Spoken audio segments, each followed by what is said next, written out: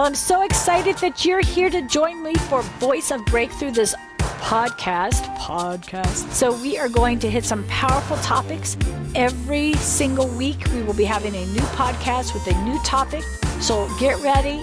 I'm telling you, this is great to exercise to. This is powerful to listen to when you're cleaning your house or cooking at dinner or cutting the grass, but you can turn it up loud on your little iPhone or whatever you have there.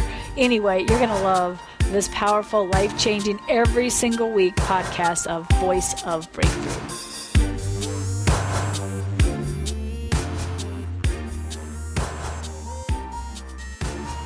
Tell of it, healing the brokenhearted place. I just did this past week, and I'm asking you, you can go here and find a stronger teaching on it that's going to be called How to Defeat Your Foes.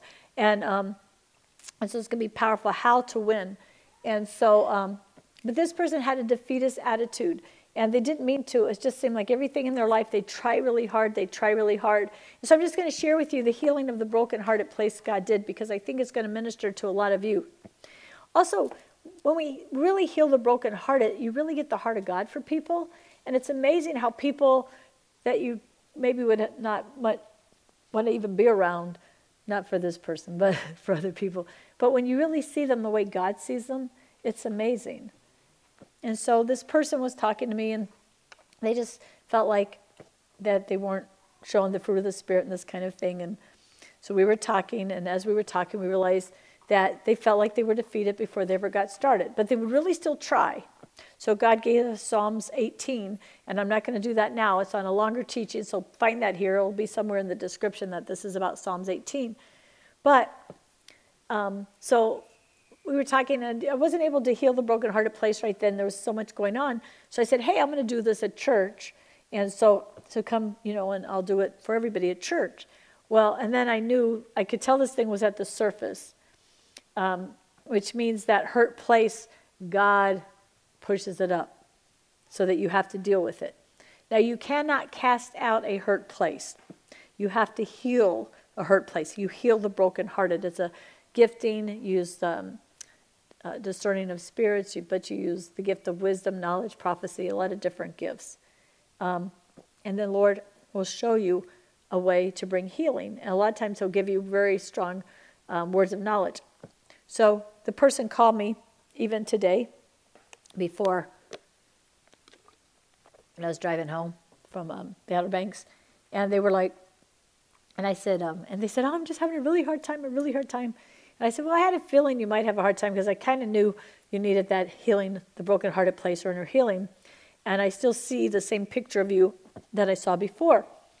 And I'm not going to give this person's history because it doesn't matter, but their father they didn't meet their father till they were an adult. And their mother had an alcoholic problem and also dated way too many people and put this person in a lot of wrong atmosphere. And so there's a lot of fear, a lot of confusion. So anyway, but this person had felt like they tried and tried to make everything work. They've tried and tried, and it never would work. And so we kept breaking it down until I got to think. I said, it's like you're defeated before you start. And then God gave us Psalms 18. And I encourage everybody who's watching this to go read that and or watch the longer teaching. But so I'm sitting there, I'm driving, and I'm like, okay, I'm not going to close my eyes, but you can close your eyes because I'm driving. Pretty bad traffic too. And I said, but I really see this healing. And so I saw this person at about the age of 5 or 6, something like that. And they had talked about how they kept, they had been in the hospital for a while, and they kept breaking. They had a problem with the bone. There was some kind of cyst or something, so they broke their hip, which has a prophetic meaning. And then they broke it again. And somehow they kind of got blamed for not being too or they felt like it, that no matter how hard they tried, they got out of a cast, another body cast at a young age. And so I see this person in this vision, and they're just kind of sitting on the floor with their cute little face in their hands like this and then like this, and just really kind of mad. And so I'm saying to this person, in this inner healing, the Lord comes into the picture, and he kind of walks in, and he's so nice. He's so handsome. He's so friendly. He's just amazing. And he just walks in, And he says, I can't repeat it. It was awesome the way he said it. But basically, he told this person, I didn't know this, but they did, the thoughts they were having about him just that day. And it was like, just thoughts like, because the little kid in them came up. What I mean, a broken-hearted place is a personality woundedness that gets you stuck in that part of your personality. It's when somebody can be triggered and act like a little kid or go into a rage or, it's just unreasonable. And, and that's in a lot of people. And depending how much damage there was is how much you see that a lot. It's the people who have temper tantrums and act like kids, or they talk like kids sometimes or whatever. Y'all know what I'm talking about. So that hurt place, God pushed it to the surface, not the enemy. God's like, we're going to deal with this. So it came up to the surface, and so this person was almost pouting and having thoughts like, but not saying them out loud, like, well, God, I'm just really mad at you, and you never do anything for me, and all these kind of things. So I'm saying, well, so the Lord begins to speak to this person in this vision I'm having. I speak it over them, and everything that they had thought right before we start talking, God said to them, and the Lord said to them, I know your thoughts, and I know what you wanted to say to me was, whatever it was, like, I don't know that I even like you. I don't even know if I can trust you, and I don't know why you don't help me, and all this kind of thing. And the Lord said, I know all your thoughts. Yeah, your mother didn't know your thoughts. Your father didn't know your thoughts. Your husband may not know your thoughts. Your children may not know your thoughts, but I know all your thoughts, and I still love you. And by now the person's kind of crying, and we dealt with it. And the Lord said, but the Lord said, but I want to rescue you. I want to rescue you.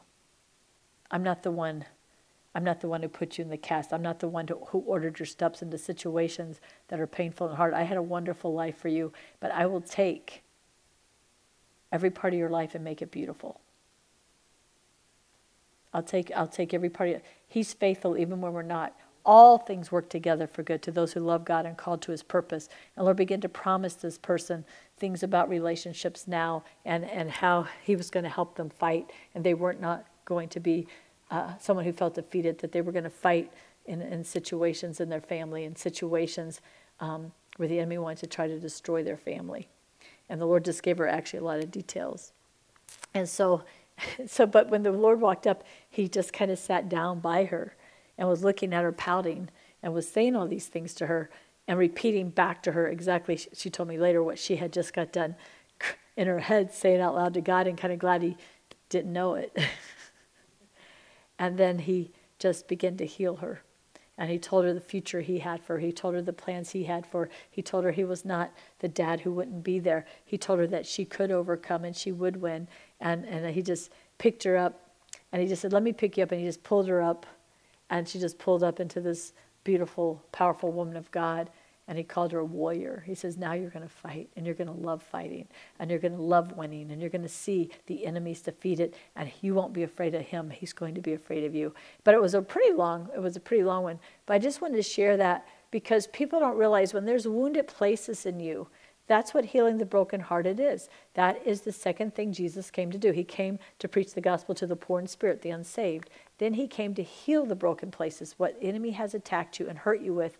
And then he's come to set the captives free, because then you can get those demons out of the way. Most people try to do deliverance, but they never move in the gifts of the Spirit to heal the brokenhearted places. They like to laugh about what some people call inner healing. I don't call it inner healing really, because that's kind of a new age terminology or whatever, but Satan counterfeits everything real. But Jesus calls it healing the brokenhearted. People say, where that's in Scripture. Second thing Jesus wanted to do.